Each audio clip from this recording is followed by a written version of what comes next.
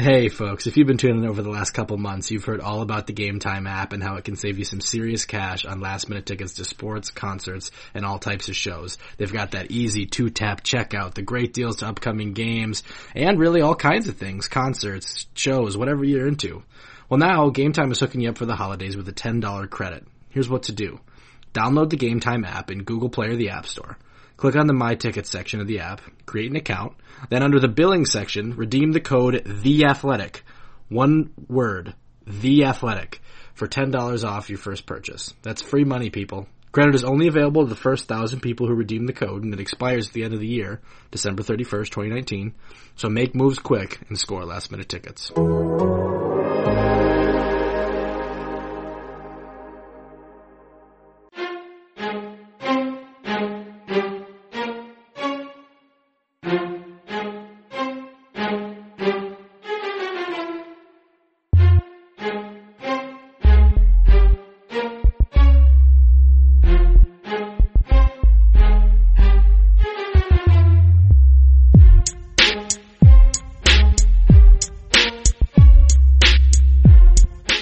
Hey everybody, and welcome to another episode of Wings for Breakfast, our twice-weekly Red Wings podcast here on The Athletic.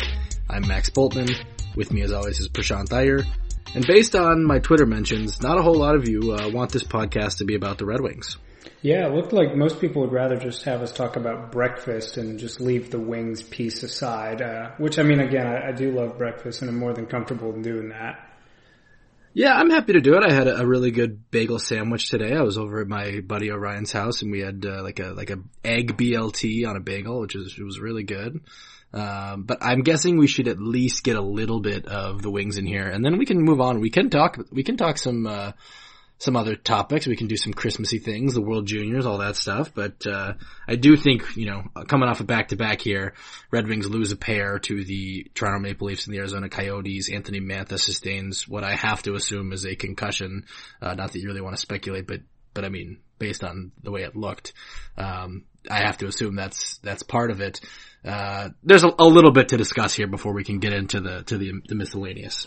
Yeah, I mean, honestly, if you were asking for how could this weekend go more poorly, I don't know that you could have done that besides having an Anthony Mantha injury, which, yeah, I mean, again, I kind of agree with you. You hate to speculate, but, it sounds like he is going to be out for at least a little bit here, and you have to guess that it's probably a concussion, and then you get two beatdowns on the scoreboard, one by Toronto. It's 4-1 loss, and then Arizona the next night as a 5-2 loss. And so I don't really know that there was a whole lot encouraging to talk about from these two. I mean, it just was another couple of games in what is becoming a painfully long season.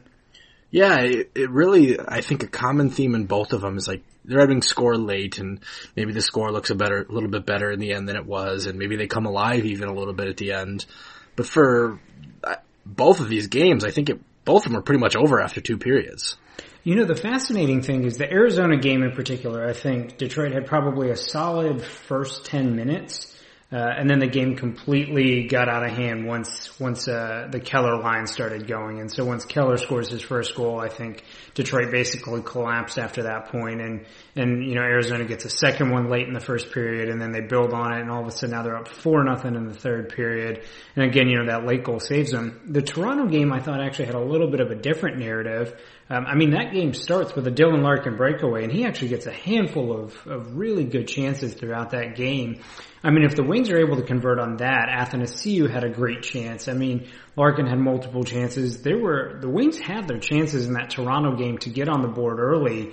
But again, that game didn't really get away from them until the second period after that weird Hyman goal where basically he crashes right into Calvin Pickard and or Pickard, I should say, and the puck goes into the net and right before the net comes off the moorings, and so that one counts. And again, as we've seen all season, the Wings kind of collapse after that first goal goes in. But just two more games to a bad result, and again, adding 6 more goals to that whopping goal differential.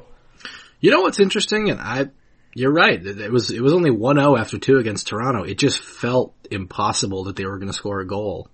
Yeah, that's how it's felt all season. Is honestly, if Detroit doesn't get 1 or 2 in the bag early on, If you look back to some of their more recent wins, they were scoring that first goal within 5 minutes, and I thought that's what kind of sustained them to be able to put together a winning effort. But in both of the Toronto and Arizona games, Detroit doesn't get on the board until, after the score's already out of hand, and both games are not scoring their first goal until it's already 4-0 on the scoreboard, and you really just have nothing you can do at that point when we're talking about a team here that's just struggling to generate offense. Yeah, absolutely. And the Mantha injury, which occurs at the end of the Toronto game, is only going to make that about 40 times worse because he's so important to their lineup. Not just because he's arguably been their best player this season, but just because of what it does to take out a first line forward of the lineup. You saw a glimpse of it with the way that the lines were running against Arizona. It's just way harder to field two really threatening lines when he's out of the lineup. Yeah, I mean, that's exactly it. And so when you're walking into that Toronto game and you had Zadina on that top line, you had Mantha also in that top six. I mean, that was the first time you felt really good about Detroit's top six all season. And again, that gets spoiled by the Mantha injury just because him being there basically allows the rest of the wingers to fall in line. You now have legitimate scoring threats on 3 different lines with Athanasiou playing third line minutes, getting, the minutes from Zadina on the top line, and then having Mantha as well on that second line to get them going. And all of that kind of crumbles, and you saw Detroit really struggle with that in the Arizona game by not being able to really find any line combination that they were willing to stick with. In fact, if you look at all of the minutes at 5-on-5, there was no line combination that played more than 5.5 minutes together, and you had 11 different line combinations play at least 1.5 minutes together. I mean, it was purely just a line blender by the end of it, as Blashill tried to find anything that would work.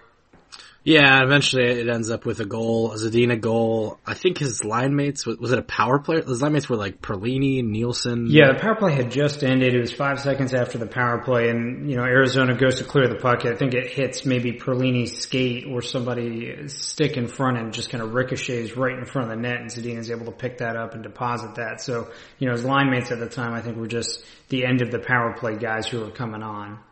Yeah, weird one, and probably one that it's good for Zadina to get it. I mean, he did make a nice slap shot fake and then slid a 5-hole, it looked like it was.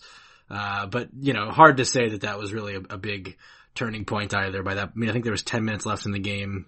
Arizona comes right back down and scores again. So it was an ugly one. I think we should, before we get too deep into Arizona though, that the way that things ended in the Toronto game were really notable, both in terms of the Mantha injury, what kind of led to it and what came after it. Andreas Athanasiou ends up taking a run at Alex Kerfoot. What did you think of the way everything played out at the end of that game? Yeah, this is exactly what you want removed from hockey. I don't think you want to be seeing plays like this just be allowed and not even come up for discussion. I mean, I think it's very clear that the play made by Muzzin to effectively slew foot Mantha and take him head down into the ice, that's a very dangerous play. That is a play that you do not want in hockey.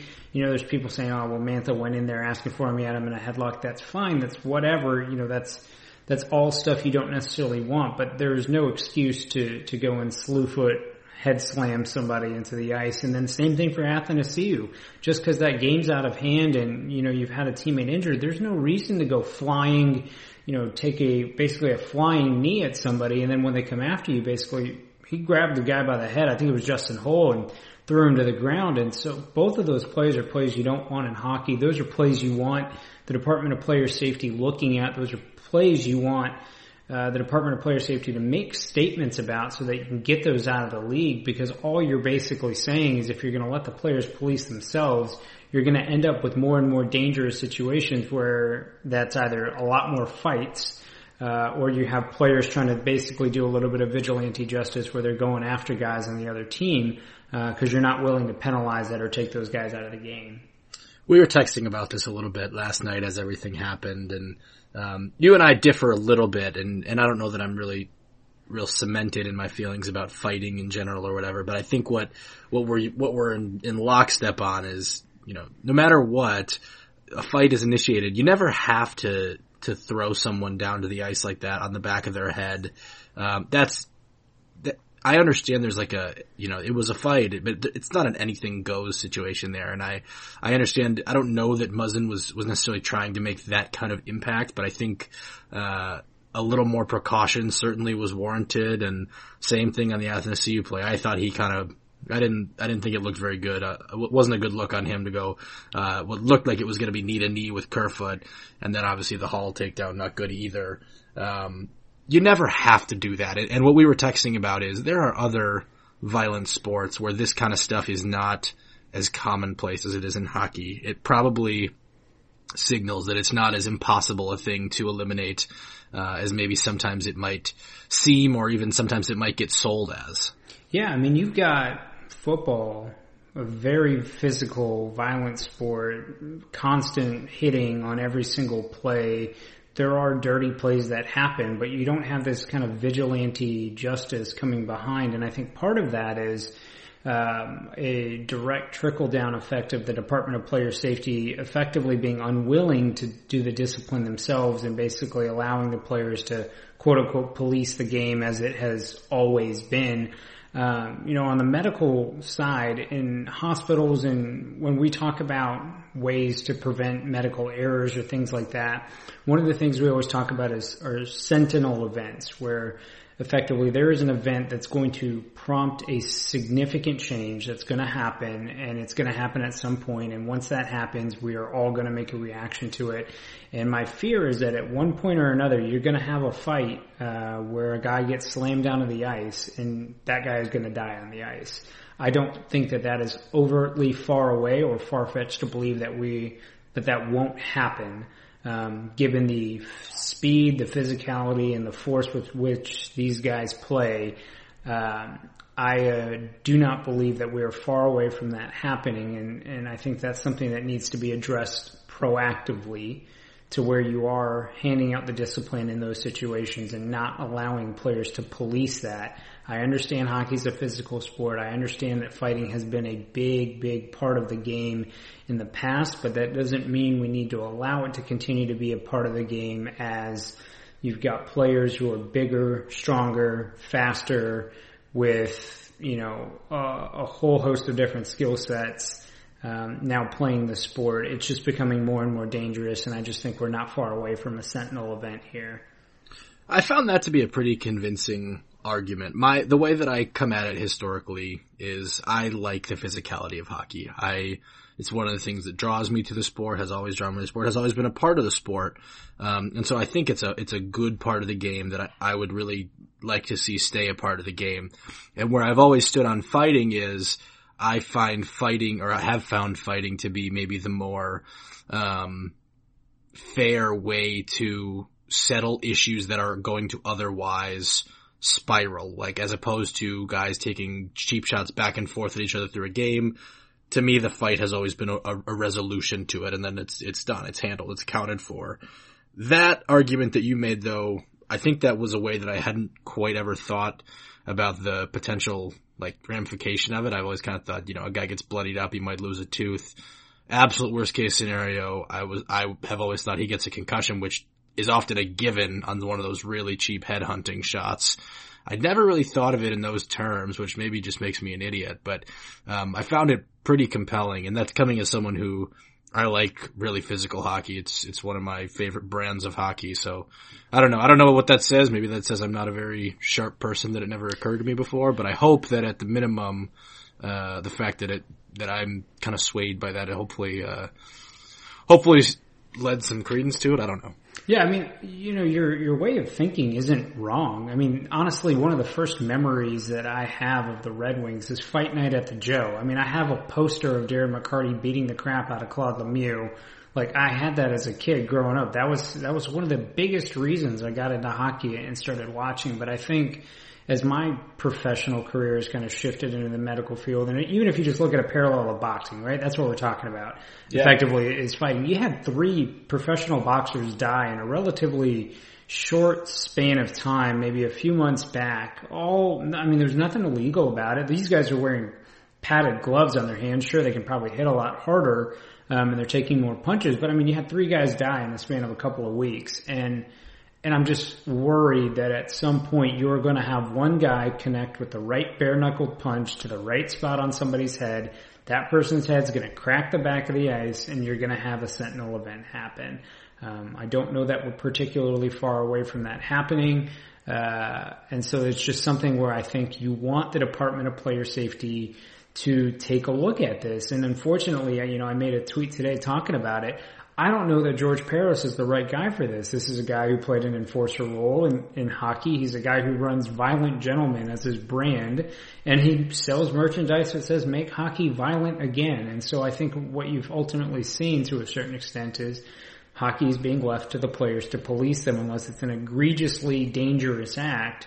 And as a result, I think you are eventually going to have a Sentinel event result from either a fight, a bad hit, a reckless hit, something happens that couldn't have been policed out without affecting the overall physicality of the sport. We're not asking to take away hitting. We're not asking to take away, the great open ice hit. I'm a big fan of the Nick Cronwall, hip check that he learned how to do towards the end of his career. That's a great play. Those are safer plays. Those are not life endangering plays, but I would like to see those life endangering plays taken out of hockey. Yeah, and two things I think that are reasonable ways to approach it are, number one, there needs to be somewhat of a shift in the thinking of like what is a hit that needs to be answered for. Because a lot of hits stem from guys who were like, hey, you just hit my teammate really hard, including this instance, right? Like, I don't know that Muzzin's hit on Madison Bowie was dirty. It didn't look dirty from the angle I saw at the very least. And Mantha goes over to engage. He sticks up for his teammate. Again, the way I come at it, that's something in general, historically, I've liked. It's like this idea of like, hey, I'm going to stick up for my teammate, right? But in that instance, you're sticking up for him because he got hit within the rules. That's not a situation that needs to result in a fight. So that's one, there kind of needs to be some kind of shift in the players potentially of what they deem that needs to be kind of, quote unquote answered for. Number two, a shift in the refs of like, you can't let things kind of get to that place. And I know the refs have an impossible job of trying to break up guys who are Anthony Mantha and Jake Muzzin's size, in those heat of the moment situations. If they really want to go at each other, it's pretty hard to stop them from doing it. But man, it seemed like the kind of, not necessarily this one, but it seems like, you gotta not let guys go at it maybe quite so easily, I guess. I totally agree, and the point you make about the players I think is really well made. I think a lot of people have been lamenting the fact that you now have players going after one another for relatively clean hits. I mean, a guy makes a hit, it's clean, he got the guy with his head down and wasn't paying attention, makes a solid hip check. That's hockey. That's what you want to see. And I guess one thing that I'm gonna throw out there as a potential problem is how much of that is the players acting on their own volition, and how much of that is coaching staff's expectations of you need, hey, if you're going to make the roster as a younger guy or as a skilled player, you need to be a guy who's going to go out there and defend your teammates, protect your teammates. I mean, it's hard to speculate, not being in the locker rooms with these guys and not hearing what's said on the bench, but you do wonder to a certain extent if that mentality is driven from the top down and not necessarily entirely player driven. So I think it's a problem across all levels. You're talking about on the ice with the way the players are responding, the coaching staffs, potentially enabling or encouraging that type of action. You're talking about the refs who need to find a way to get a better handle on it and call the game tighter if you need to.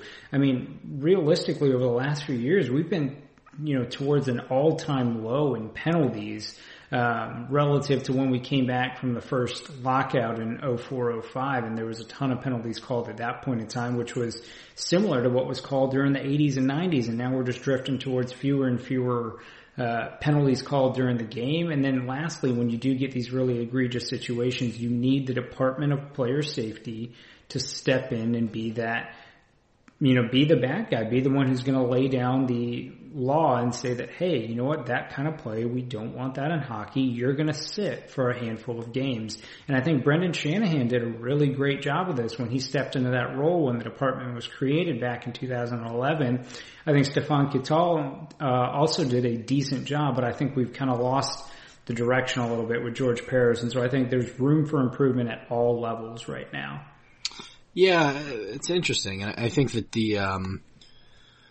I don't know. It's a layered issue. I think that the way players come up is a big part of this too. Like, I don't think it's just when you come up, there's sort of an expectation of what you're going to do, how you're going to play. The thing you don't want to be called is you don't want to be soft or whatever. And how much of this mentality comes from, guys when they're trying out for junior teams or whatever, and they get told, hey, you got to be willing to do this and that to mix it up. And how long does that stay with you? So like you're saying, this stuff runs really deep. It's not like you could change a rule and change the game in overnight. Like, a lot of it has to come very consciously and at many levels. And I think that can make it seem like an insurmountable problem that the best way to tackle is kind of these tweaks around the edges. I'm not saying that this Mantha situation is even necessarily the most egregious thing of the season or anything like that.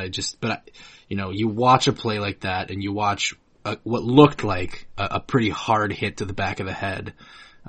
It's scary. Have you ever had a concussion? Yeah, I mean, I've actually had one, honestly, on a similar play playing roller hockey, where my feet got taken out of me by a stick. It was actually more of an accidental play. It wasn't, a guy tripped me actually from behind, and I actually flipped backwards and landed on the back of my head. I've actually had 2 concussions, and it's a miserable experience. Yeah, I same deal. I've had one where I fell on the back of my head too, and they're not fun, and I don't know. You see the effects that guys deal with for years to come. I think it's worth every conceivable effort to take concussions, to neutralize them to whatever degree possible, right? I don't think Jake Muzzin, went into that altercation saying, I want to concuss Anthony Mantha.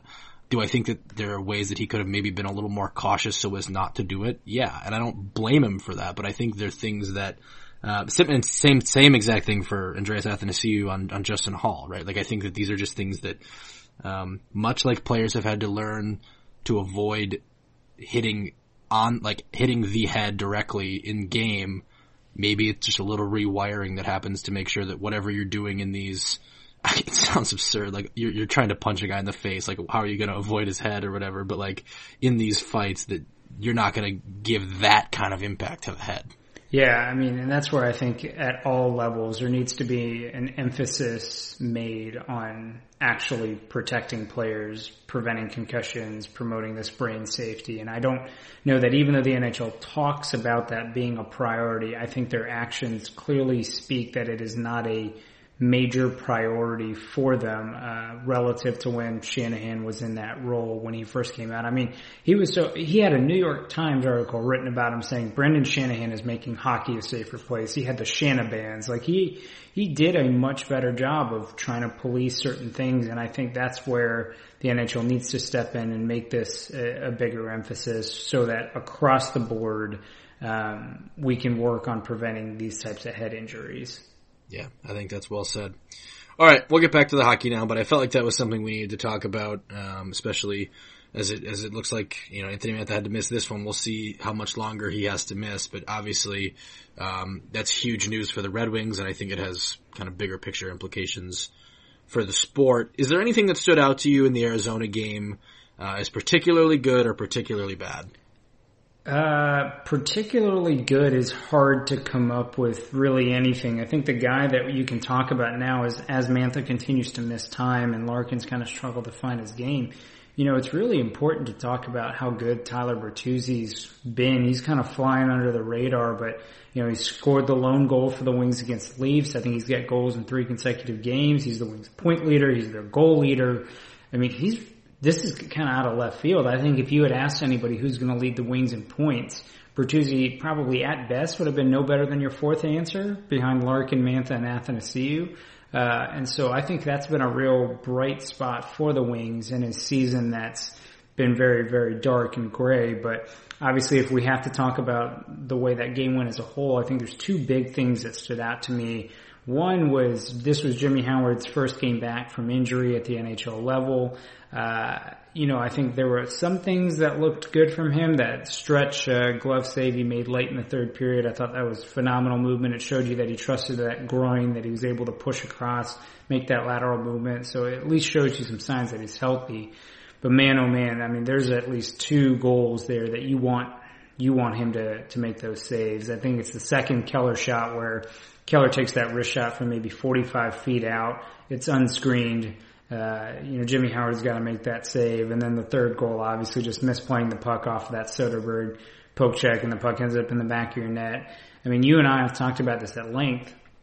When you look at the Wings and the chances that they allow, relative to the rest of the teams in the league, they're not allowing this disproportionately high quality of chance against, such that they're basically hanging their goalies out to dry.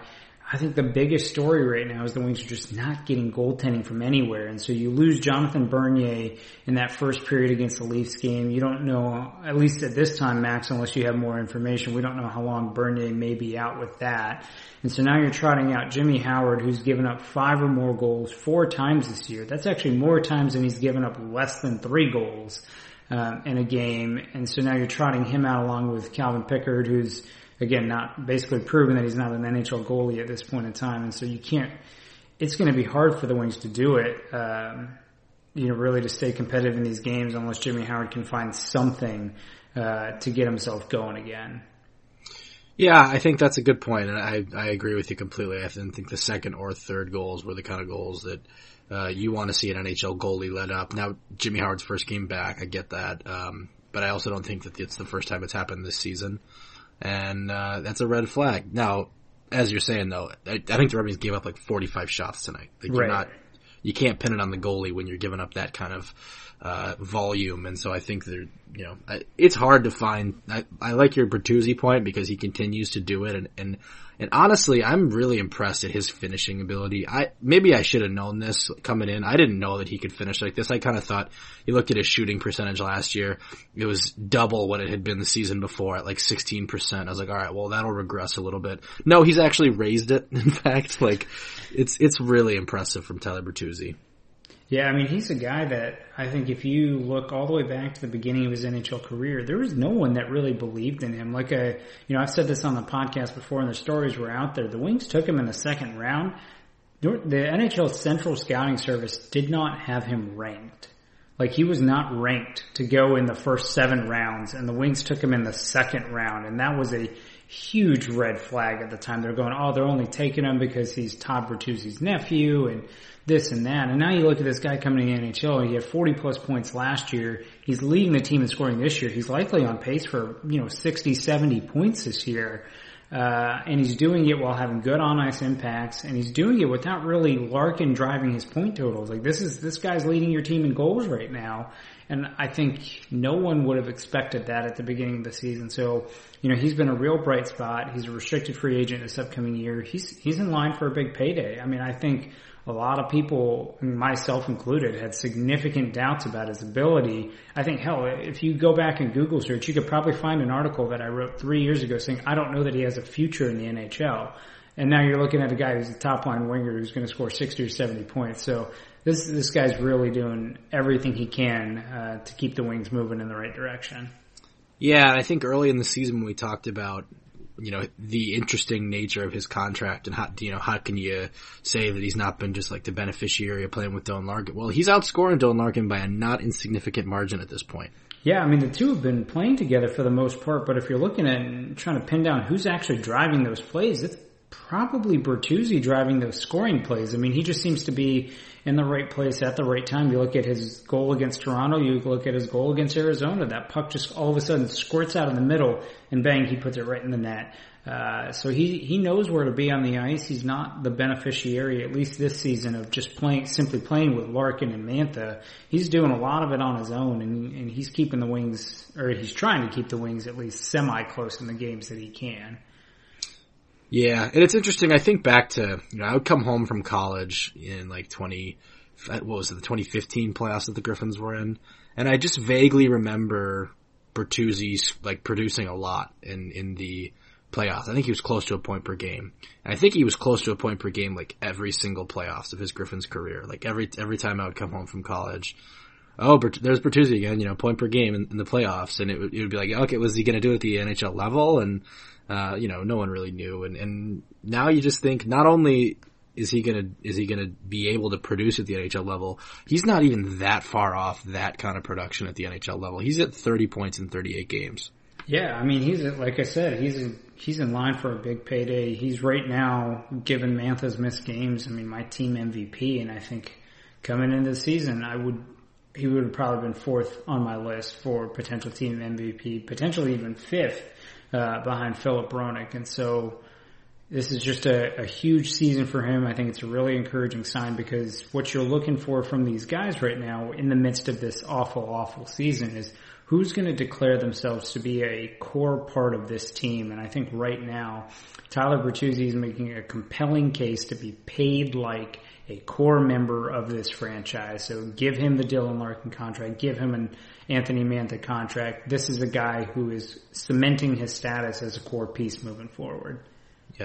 Yep, I think it's a good point. Other than that, though, not a whole lot that went right. I mean, Zadina scores his third goal. It was a goal he didn't have his stick on it, but it was a nice move by him nonetheless. But man, just one of the more hammer home nights of how rough this season is going to be. I was trying to figure out earlier, what was the point total of that Avs team a few years ago that was like really terrible? 48. So they got to 48.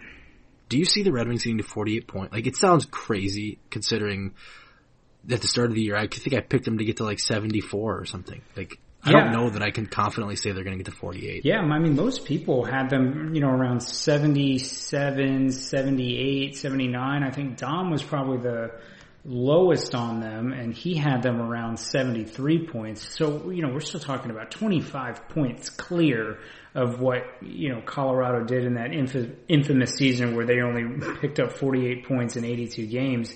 I mean, right now the Wings have 21 points through 38 games, and so that's putting them on pace for 45 points, which is going to be the lowest mark of any team in a really, really long time. I just don't see it happening. If Mantha's out for a long period of time, if Bernier's out, he's been the Wings' best goalie. If he's out for a period of time, if Jimmy Howard can't find his game, if Dylan Larkin doesn't get back on track scoring, I mean, there's just so many things you need for this team to get going right, that I just don't know that they're going to do it. I mean, I was looking this up the other day. The Wings right now are sitting at 9 wins through 38 games, and that's not far off of when the 85-86 team, really the worst team in Wings franchise history, they got to 10 wins at about the 45th game, if I'm remembering correctly. And that I'm not even sure if the Wings are going to get there, just given their propensity to go on these long losing streaks. So it has just been really, really ugly. Is that who people call the Dead Wings? Yeah, the Dead Wings is kind of that mid-'80s stretch when they landed Steve Yzerman, and it took them about 8 or 9 years, but 85-86 was really peak Dead Wings. Okay. That's something I see in my mentions a lot, and I can't really ever tell, is it an era, is it a season, but if it makes sense that it's an era. Yeah, it's probably most of the 80s / late 70s you could toss in there, because 80-81 was also a pretty bad year for them. So, but 85-86 was the height of badness for that Dead Wings era. Who did they get out of that draft? They actually didn't get anybody useful out of that draft. Yzerman was a couple drafts prior to that, and so I think that was actually his third season in the league, if I'm remembering correctly. The Wings didn't get a ton of help, out of the 80s. I think it really took all the way until the 1990 draft, or I should say 1989 draft, before the Wings finally turned it around, where they picked up, Lindstrom and Fedorov, and a couple of Konstantinov. You had such a good draft that year. That was when they really were able to kick it into high gear and get out of it. But I mean, man, oh man, the 80s were a rough time. That year, actually, 86 draft, they took Joe Murphy, who was a decent NHL player. He ended up scoring almost 250 goals, 500 some points in the NHL, but not a whole lot of that for the Wings. In fact, the 86 draft wasn't really that great at the top. I don't know that there's a single guy up there. Maybe Vincent Damphousse would have been the best player in the top 10 taken. So a rough draft overall. Yeah, Damphousse and Brian Leetch were actually the two guys who were the top 10 in that draft. Leetch is something. Yeah, Brian Leetch. I studied the 89 draft decently close. I did a story on it last year, and man, what a different world that was when you just know about this guy, and you're like, we'll get him in the third round.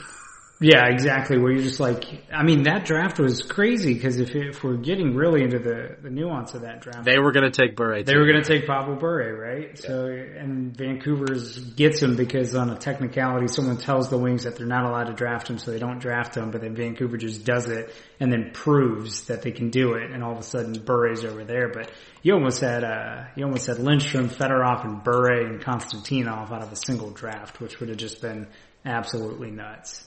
And they were going to do it anyway, too, by the way, on Bure. If I remember right from my reporting, they were told no. I think it was the 4th round. Yeah, and they were going to go the next round. They were told this would be ruled ineligible. Exactly. They were going to be like, well, it's worth the risk in the 5th.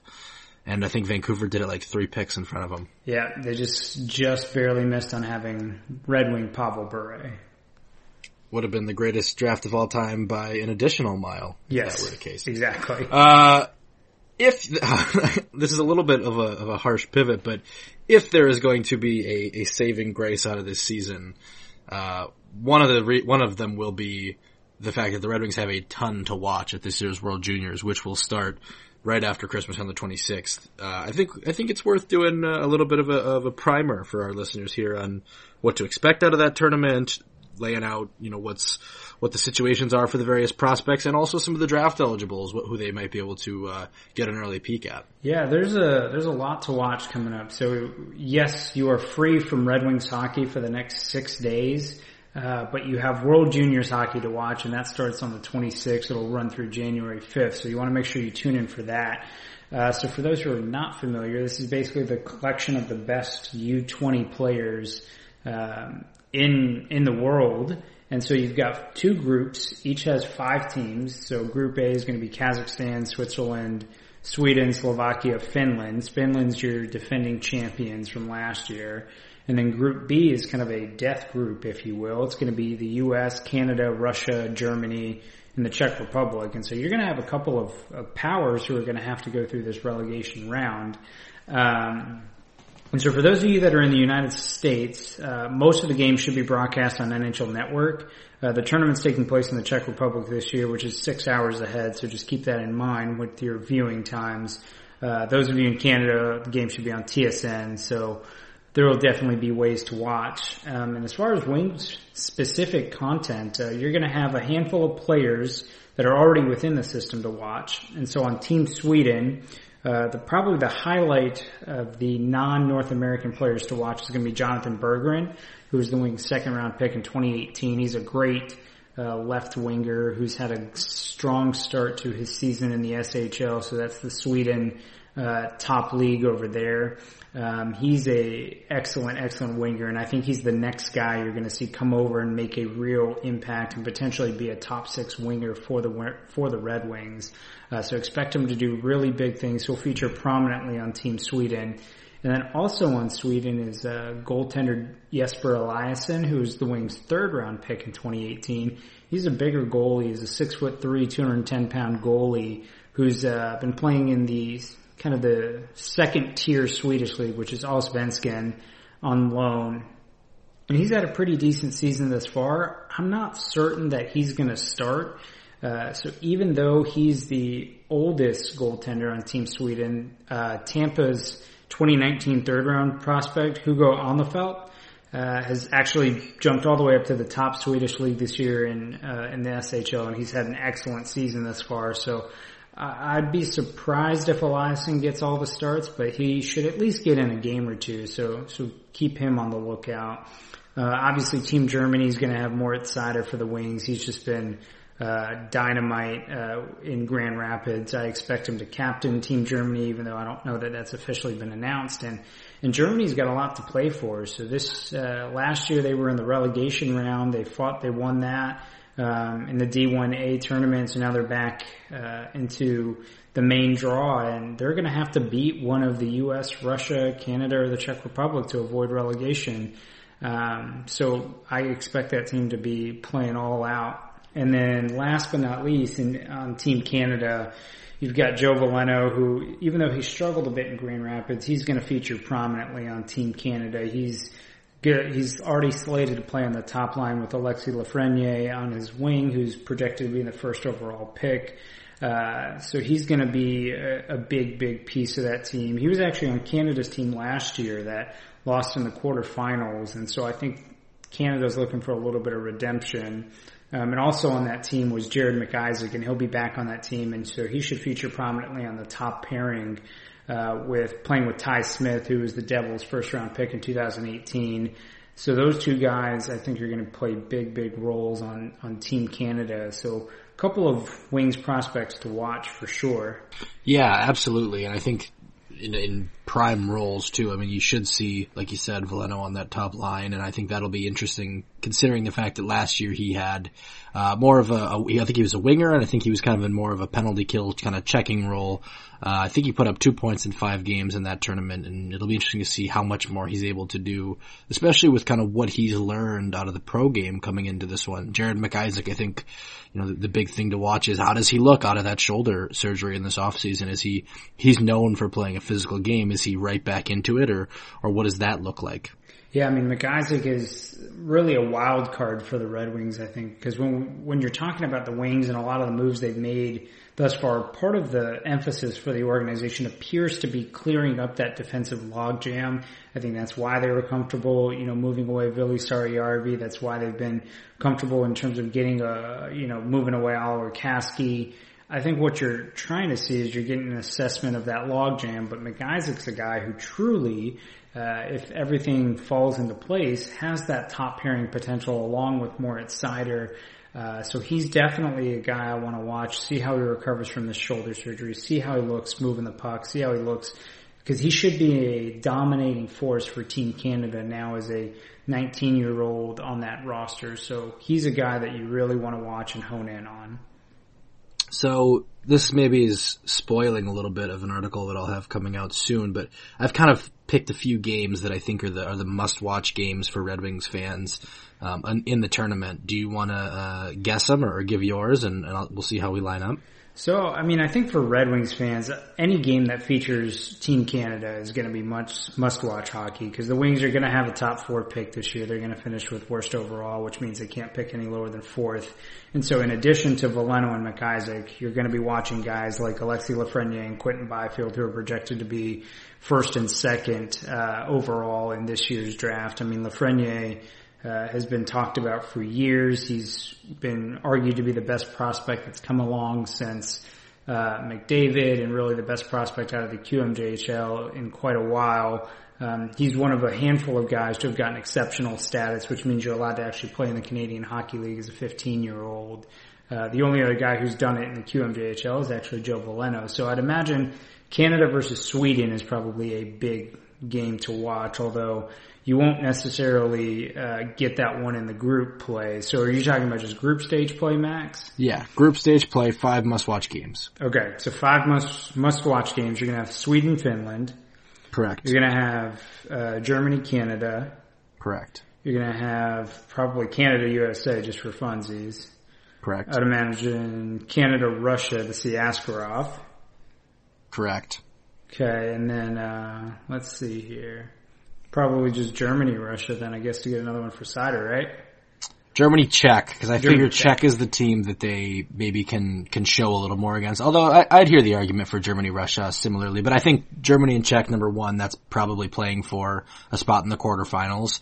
And number 2, it's the team that Germany maybe could do the most against. I think that if you're looking for a game where Seider's going to show off some offense, maybe get a goal, I think that's the one that's most likely to happen. Yeah, I completely agree there. And the Czech are a proud team. They're a team that's never been relegated, and the host nation. And they're the host nation. And so that is a team that's going to be motivated to play, but they appear to be the most vulnerable ones for Team Germany to be able to knock out. So yeah, I completely agree with those 5 as must-watch games, because there's a lot of top 2020 prospects in a lot of those games to watch. Yeah, the Sweden one too. I think Sweden, Finland. You're watching for Berggren. Eliasson may not get to start in that game, but you're watching for Berggren, and then you're also watching for Holtz and potentially Raymond. Finland's the defending champ, so even if they're not quite as good this year, that's a big rivalry. That's when you're going to see these guys maybe tested as much as they're going to be tested in the preliminary stages. So I think that's the one to watch there. And like you said, basically anything with Canada could count, but I wanted to do the ones where it's, Canada, US. You can watch, the Red Wings top prospects against guys like Trevor Zegras, Cole Caulfield, Alec Regula, who was on the first power play when I was out at that camp, earlier this week. And then you can watch him against Moritz Seider, maybe Moritz Seider and Joe Veleno, go into a corner. You can see what happens there. You'd be all holding your breath. Yeah, I know, right? You're going to be making sure that nobody delivers that hit. You're going to want both of those guys pulling up there. I don't think they will, though. I don't think they will because they're wearing different uniforms, and Sider's a big body, Veleno's a big body, he's a shifty forward. You're not going to see those guys hold up against one another.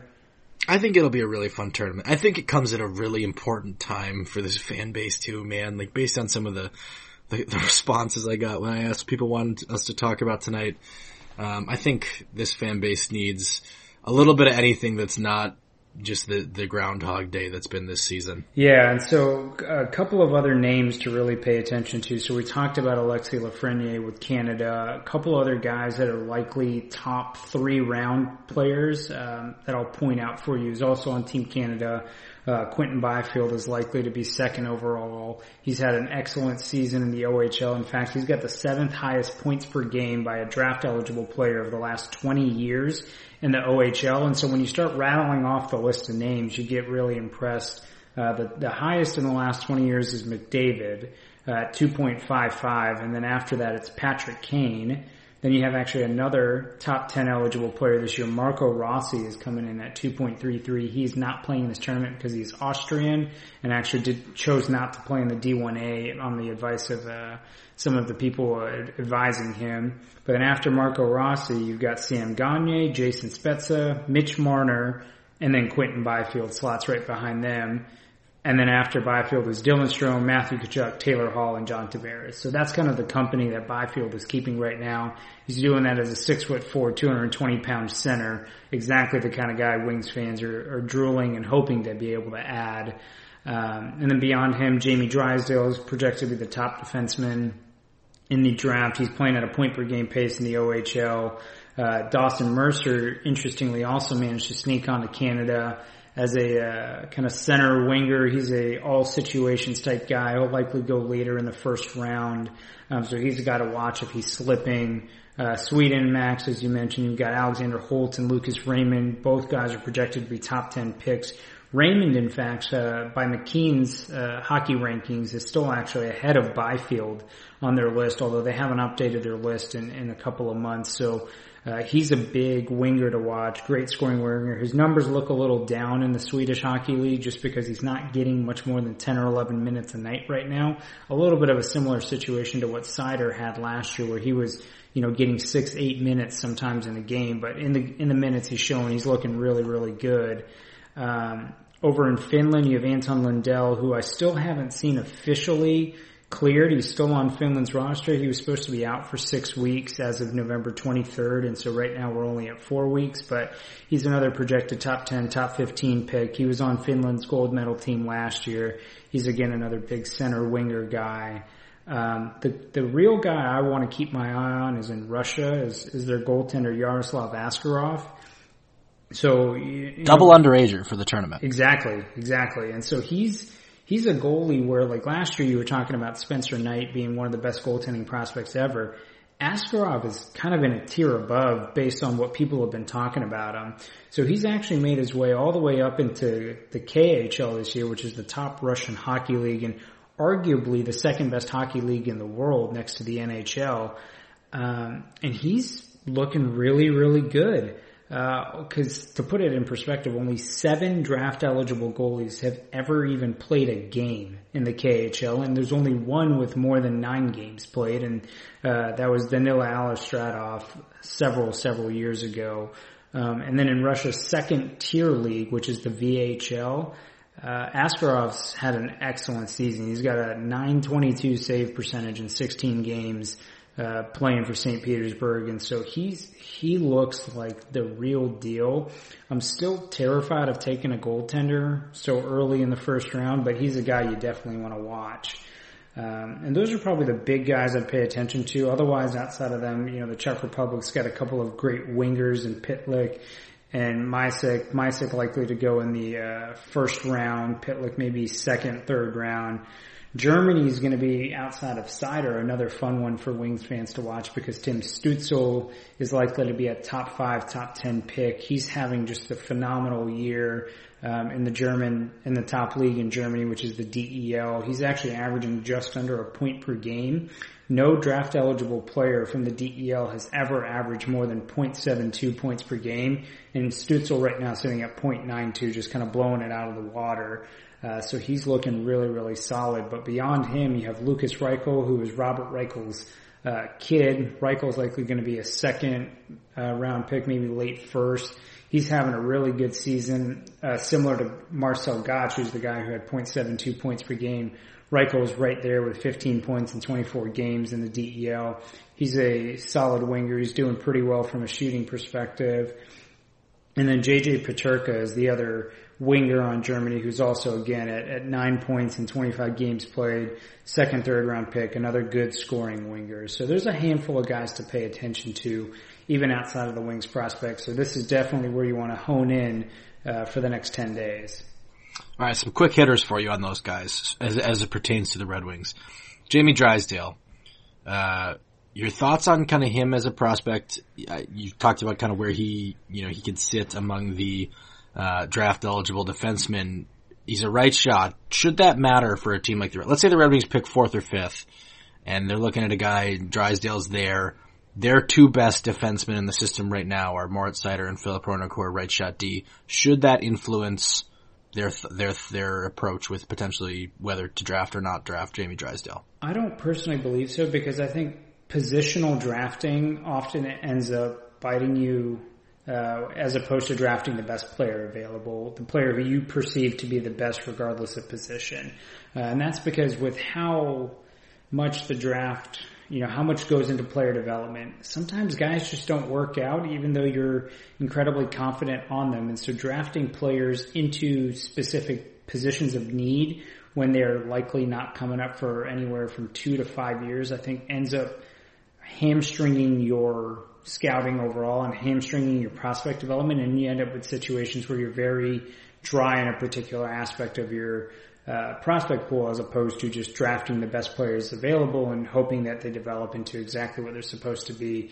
Drysdale, if you're trying to compare back across drafts, I don't know that he's substantially better than Bowen Byram last year. I'd probably put him a notch above Bowen Byram in terms of being the best defenseman available. But if you go back 2 drafts, the draft that has Quinn Hughes, has Noah Dobson, has Evan Bouchard, has all of those guys in that draft, I think he's a notch behind the top 4 guys from that draft. So I don't know that I would want to jump on Drysdale at 4 or 5. I think he's likely better suited a little bit further down, maybe in the 8-9 range, which again, you don't expect the Wings to be drafting there unless they either go on a real heater of a run or they get another first round pick. So I'd probably stay away from Drysdale solely on the basis that, I don't think drafting for position is the right thing to do for a team like Detroit.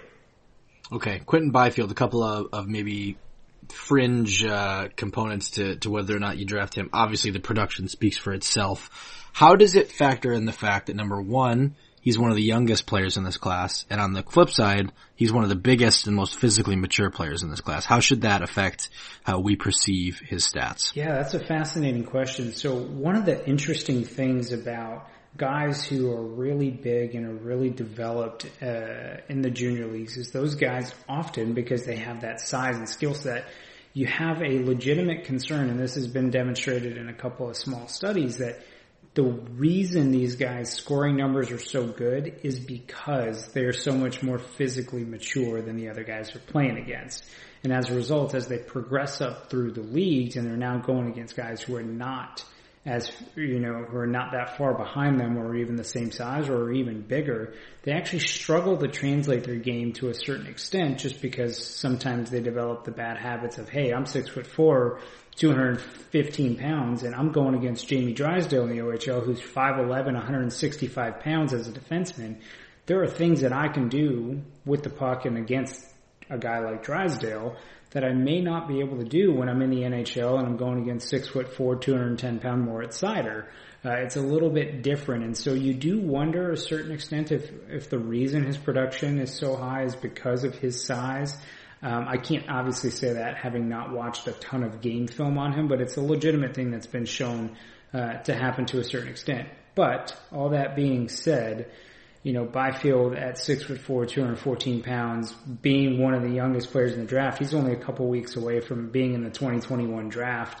I think that's all really, really impressive, and he's a guy that you should take a long look at, number one, if you're the Wings. Yeah, I think that's a really good way to put it. The last guy is Tim Stützle.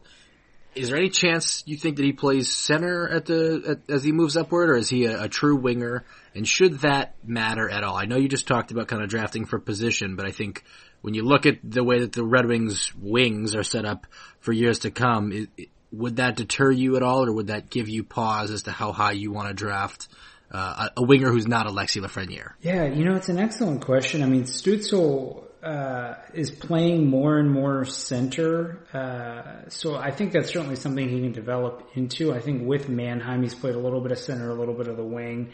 I think you may see him center one of the top line in Germany, with potentially Reichel and Peterka as his wings. I don't think that would be out of the question, although one of Reichel or Peterka would likely be playing on their off wing if that were to happen. So it'll be interesting to see how they're deployed, but I would imagine that that's what Germany's going to do if that's going to give them a legitimate top line to go against them. So I don't think it's out of the question that Stützle becomes a center or could play his way into a center. I would imagine that the conversation about whether or not to draft a winger, that also applies for guys like Raymond and Holtz, but at that point, you figure, is there really a better player available than those guys? And if there's no one close, you might just have to do it. Yeah, and that's what it is. I think right now, if you're talking about centers at the top of the draft, obviously Byfield is the guy you want, and Stützle can play a little bit of center, but Holtz and Raymond have been primarily wingers. Lafreniere is obviously a winger. Anton Lundell has played primarily winger. So there's not been a ton of other guys unless you're talking about Marco Rossi, who's a little bit of a smaller center, at 5'9", and so he's a little bit on the smaller side relative to Byfield. But again, the scoring production you can't really argue with it, given that the only guy really ahead of him is McDavid and Patrick Kane. So he's another guy you could consider. But I think once you get past Lafreniere and Byfield, you're now taking the best player available. I do wonder about Rossi's skating. Not that it's necessarily bad or anything, but it's not quite as flashy as you might want for someone who's that small. Yeah, I mean, the size piece is always going to factor in. I think that's why a lot of people still have him projected going anywhere from 8 to 14 in the mock drafts, despite the fact that we are talking about a guy with the third highest scoring output in the OHL, in the last 20 years. Again, McDavid and Patrick Kane are the only guys ahead of him right now. And so you would obviously want to see him have a little bit more flash and flair to his game. He is playing on a little bit of a better team than Byfield is right now in the OHL, but his skills are undeniable, and I think someone's going to get a real gem in the latter part of that, the top 10 to even the early teens.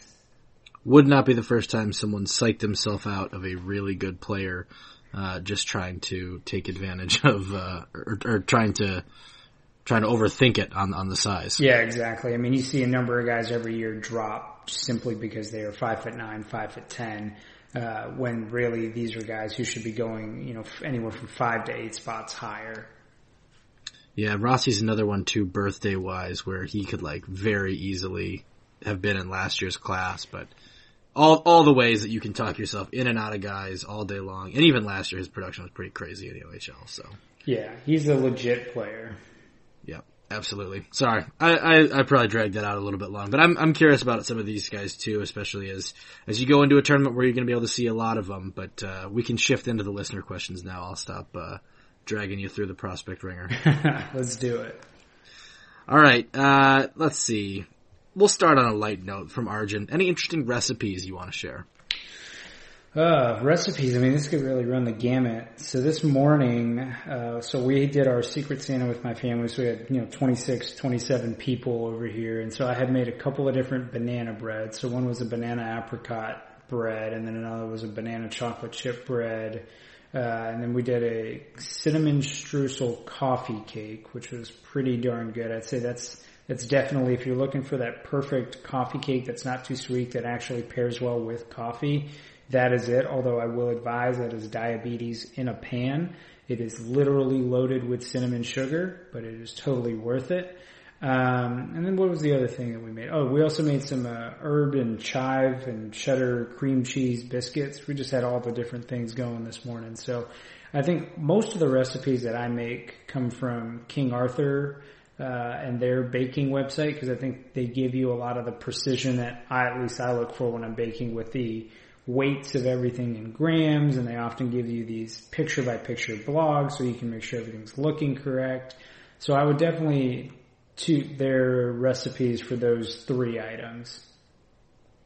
Yeah, my girlfriend Allison's a big, she's a Bon Appetit stan. I think that's like a New York Times product or whatever. Yeah. But we always make recipes off of there. There's a pot roast called the Mississippi pot roast that has like pepperoncinis in it, and it's unreal good. It's one of the best things I've ever had in my life. There's also it's like a steak salad that has like kind of corn in it, which is phenomenal, and tomatoes that we make sometimes. That's awesome. I'm trying to think of what else. She makes these like incredible like chicken katsu sandwiches that are those sound just good. Unreal. Yeah, so those would be the ones that I would, if you want them, hit me up. I'll find a way to get it to you. Okay, next one. Matthew Bailey, this will be a one that I think a lot of people will be interested in. Should the Red Wings pursue Lias Andersson, and what would it cost from a Detroit perspective to acquire him? Lias Andersson is an interesting case because I think honestly the last time I saw him play really good hockey was the World Juniors maybe 2 years ago.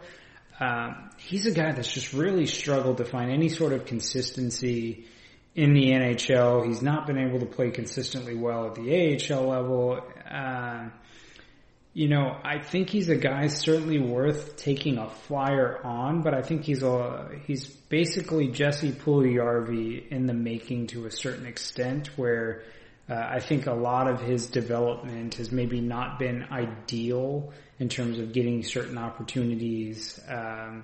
The Rangers have kind of had a little bit of a struggle in getting their prospects into advantageous situations. For years they were playing, Buchnevich on the 4th line and then sending him down to the AHL, bringing him back up, kind of these disadvantageous situations. And I think a little bit of that's been going on with Lias Andersson and even Kaapo Kakko this year as well. So I think it's worth a flyer if you can get him for, a 3rd round pick. Or maybe even something slightly more if you want to also send a contract that way. You can maybe throw in a 2nd tier prospect the Rangers way, but I don't know that I would spend more than that chasing him, just because if you brought him to Detroit, what would you offer him role-wise, development-wise, that he wasn't currently in New York? And I don't know that you can offer him the ability to step right into a top 9 role in Detroit. I think you're going to end up putting him down in Grand Rapids to a certain extent, and I don't know that that's going to necessarily allow him to pan out any differently than he is right now. Some would say there's a 3rd-line center job that would be reasonable. Yeah, I mean, that's certainly available, and again, we would see what Blashill would do in that respect, and certainly he would be a nice complement to Athanasiou on the 3rd line. I do wonder, though, contract-wise, who else would need to be moving out, because at this point, you're probably going to need to move an NHL-level deal, or at least find a way to waive somebody, unless you're talking about returning Philip Zadina back to Grand Rapids, which doesn't make a whole lot of sense at this point. It's actually kind of funny. One of the few positives of the whole Eric Comrie thing with the Red Wings is that they did manage to move a contract off of their ledger because they traded a contract for contract to get Comrie, and then when Comrie got claimed off waivers, they're down now to I think like 47 contracts. But I'm in agreement with you. I don't think the Anderson deal makes a whole lot of sense right now because I think that it's too early. I think it's still in the area where you're going to have to give something real up for him. In the mold of the Fabry deal, all those kind of things that they've been able to do so far, you've been able to pay a pretty reasonable price for all of those guys, whether they've worked out or not, mostly because it was a little past the point where teams were really banking on them. I think that the Elias Anderson thing is still fresh enough that you're not going to be able to get him as cheap as you would want. And I just, for that reason, think when a guy hasn't worked out with a team and yet they want a premium asset or not even necessarily premium, but a high level asset in return, I'm leery of that because I'm not real sure that they'd work out any different for me, you know? Yeah, exactly. Now, if you want to talk about a Elias Anderson deal in the context of a Alexander Georgiev deal, Rangers goaltender right now. A package. That I can get behind. I think Elias Anderson, though, as the centerpiece of a deal, likely would result in you overpaying for a player that I'm not sure you could fundamentally alter his development, at least this season, on a different path. But I would certainly explore, as you got towards the off season, what it would look like. Because again, from the Rangers standpoint, even though there's been a request for a trade, I don't know that there's a true urgency to move him from the Rangers standpoint. So that's going to keep his price on the higher side. That'll lead us right into the next question, which is from Steven, who says, what should the Red Wings do about the goaltender situation? Trade? Sorokin? Georgiev? Someone else? Yeah, I mean, if I'm looking at goalies right now, I think Georgiev is a guy who makes natural sense. I mean, the Rangers obviously have Henrik Lundqvist, and no matter what anybody says, they're not going to move Henrik Lundqvist. They're going to let him finish out his career in the Rangers organization. And so when you look at the Rangers, they've got, Alexander Georgiev, who's playing right now. He's a 23-year-old goaltender for them, and he's basically been splitting starts with Lundqvist, and he's been really, really good. Like one of the top 5 goalies in the league good in his 16 starts. And so you're asking yourself, well, then why are the Rangers wanting to move him? Well, coming up behind him, the Rangers also have arguably the best goaltending prospect in the world, in Igor Shesterkin. And so therefore, at some point, something's got to give here. And there is an impetus to maybe move Georgiev, giving, one, you've got Lundqvist in place, and two, you've got Shesterkin coming up, and he is legitimately going to be the next big thing for the Rangers. And so, Georgiev makes sense. He's a restricted free agent at the end of the year. He's the kind of guy where if you're looking at a price, you are probably going to have to pay a pretty penny for him. You are talking about potentially an Athanasiou for Georgiev type swap. That's kind of the price that you're going to command there. But I think he's certainly a guy to look at and consider making that deal, given that the Rangers are going to have to move him, with Shesterkin also being 23 and needing to get into the league relatively soon. I think Sorokin's also an excellent option, but barring one of those two guys being had on a reasonable deal, I would prefer that the Wings wait till free agency and actually bridge with getting a guy like Thomas Greiss or getting a guy, potentially another one of the free agents out there who could bridge for 1 to 2 years. Yeah. And I think the fine folks at Hockey Reference informed me that it may be pronounced Georgiev, which is an interesting twist on this whole thing that I didn't realize. It's good to know. So Georgiev, you do wonder, like, flashing back, the Rangers have already traded a really high-level goalie to Arizona a couple years ago, young goalie, when they had Lundqvist, and weren't going to be able to really find enough time for him and Antti Raanta. That was, I believe, a pretty pricey deal. I think Arizona had to give up a top 10 pick in that deal. Derek Stepan, of course, also involved, which is a mitigating factor. Do you think the price would be that high? I mean, what is it, like Athanasiou in a second get it done? Like what does it take there? Yeah, I mean, I think legitimately you're talking about maybe Athanasiou in a third, or Athanasiou in another prospect going back the other way. I think Raanta was a little bit different in that he had more of a track record. Right. He had more of an NHL track record and was a little bit older, a little bit more established. He'd kind of, he was 28 at the time that he was dealt. He had played 4 NHL seasons.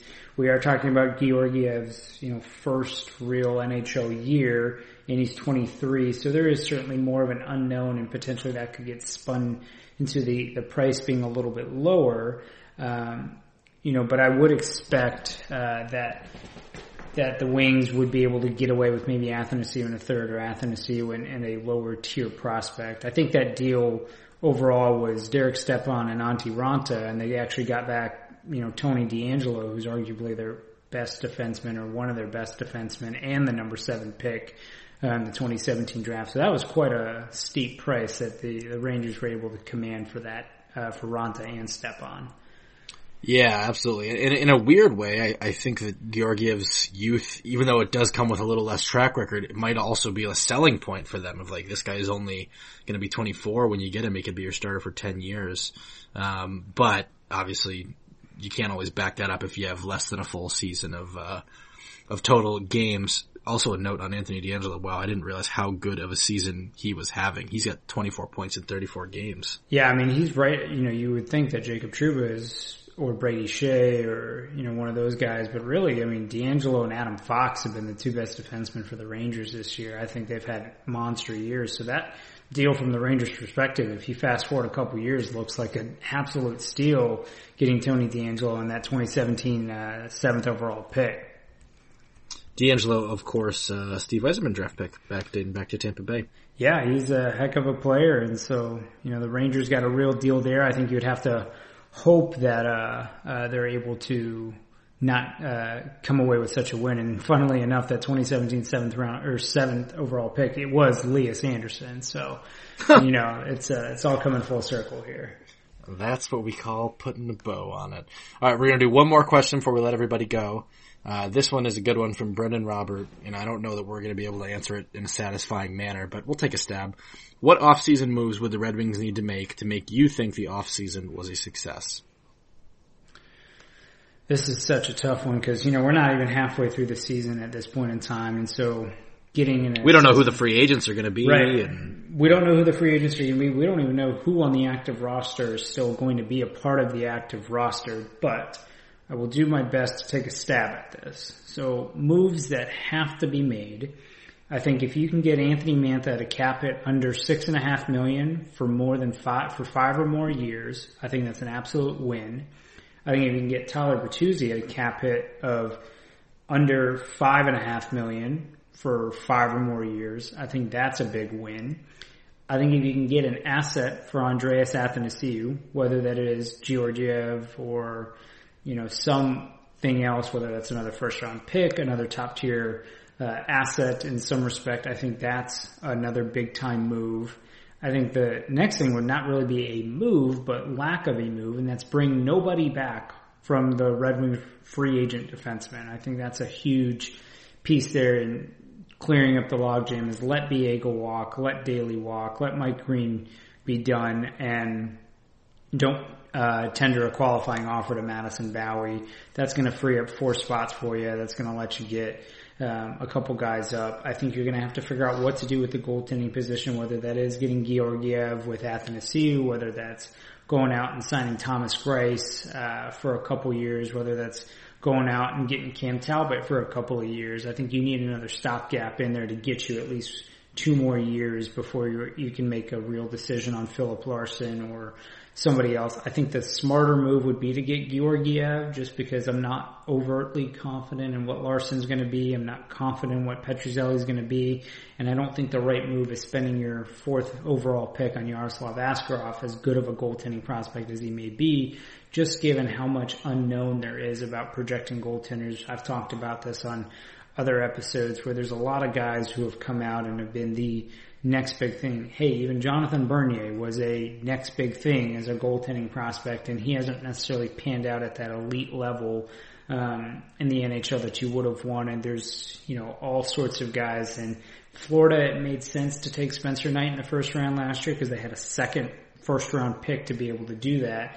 Detroit, as of now, doesn't have that. I don't know that that makes a ton of sense. And so with that top 4 pick, you want to make sure you're landing a game-changing player. And so for me, that's either, Alexis Lafreniere, that's Quentin Byfield, that's Tim Stützle, or that's Lucas Raymond. And those are one of the 4 guys that I want to land. And you do all of that, and you allow the roster to continue to turn over, and you keep injecting new talent, I think you're going to have a successful year. But the most important thing the Wings can do is get good contracts for Mantha and Bertuzzi, get something for Andreas Athanasiou, and have a really strong draft. Yep, I think those were all really well said. You didn't account for the fact, though, so we're going to have to deduct points for the fact that the Red Wings, by rule, are getting Jake Muzzin this offseason. Well, are they going to get Jake Muzzin because Mantha technically lost that fight, or how does that work? Does he have to actually win the fight? I don't know. I think it's just as soon as Mantha fights someone. Now, did he drop the gloves? Is there a threshold at which, there wasn't a fighting penalty issued, was there? Or does it have to be a fight where Mantha breaks his hand? I don't know. The universe hasn't really ruled on this. Yeah, we're gonna need future clarification on this. It's funny though, because I actually think a short-term deal on Jake Muzzin wouldn't be the worst thing in the world. I think that I agree they should not bring any of their expiring contracts back on defense. However, that does leave a spot in the lineup, a glaring spot. You figure that they're going to have Filip Hronek, Danny DeKeyser, Patrick Nemeth, Dennis Cholowski, and I think Moritz Seider in that lineup next year, but that leaves a glaring hole. I think Alex Biega maybe can be on the roster. I don't know that he's the guy that you go into the season planning on him in the starting lineup. I have argued in the past for a Torrey Krug move. Prashant has been pretty convincing, I have to admit, that maybe that there could be some downside to that too. I'm still on the fence about whether I think that would be the right call or not. But if they don't do it, then I think they do need to go out and think about maybe a Trevor Van Riemsdyk or just someone on a 2 or 3 year deal to help buy you a little bit more time, get someone steady back there so that you're not breaking in half of your blue line. You actually already will be. Any more than half your blue line, as guys who have, less than 150 career games played. That seems like playing with fire a little bit. So I think you do need to go out and bring somebody in. But I'm beginning to be convinced that maybe the high dollar deal, they're just not close enough to justify that. Well, I maybe before thought that they might have been. Eric Gustafsson, another guy that I think if you can get him at the right number could be interesting. I think they really lack a power play quarterback. So that's something that I would be, I'd probably be saying it should be something they should look to address in one form or the other. I think if you can rig the draft lottery, that's the other way to really have a success. You gotta get into that top 2, I think. And then, I don't know what the answer is necessarily at center for next year. If you get Byfield, that's probably the answer. But, you're looking at a situation where you got Filppula. He can man the job at second line center another year, just to be in that spot. But at some point, you gotta find a way to maybe give a little bit of a boost up there. I don't think that Joe Veleno or Michael Rasmussen can be that next year necessarily. Yeah, I think Rasmussen as of now would be my more likely projection if the Wings were going to elevate one of their guys into the 3C role, but beyond that, I think they're going to have. I think one of those guys has to be in the 3C next year. Yeah, right? But I'm talking like even the second line. Yeah, and I think you're going to have to rely on Valtteri Filppula to hold down that second line again, because that is a huge hole in the Wings roster right now. And again, unless you're landing Byfield or Rossi, and even Rossi's no guarantee to translate immediately to the NHL next season, I think you're really looking at a tough spot. And, maybe it's Stützle if you're able to land him, but I think the Wings are more likely to get one, if it's not Byfield or Lafreniere, I think their draft pick is more likely to go the route of the AHL as opposed to the NHL in that first season. Rossi, Byfield, and Lafreniere, interestingly, would need to either be CHL or NHL based on, their situations coming out of the Canadian Hockey League.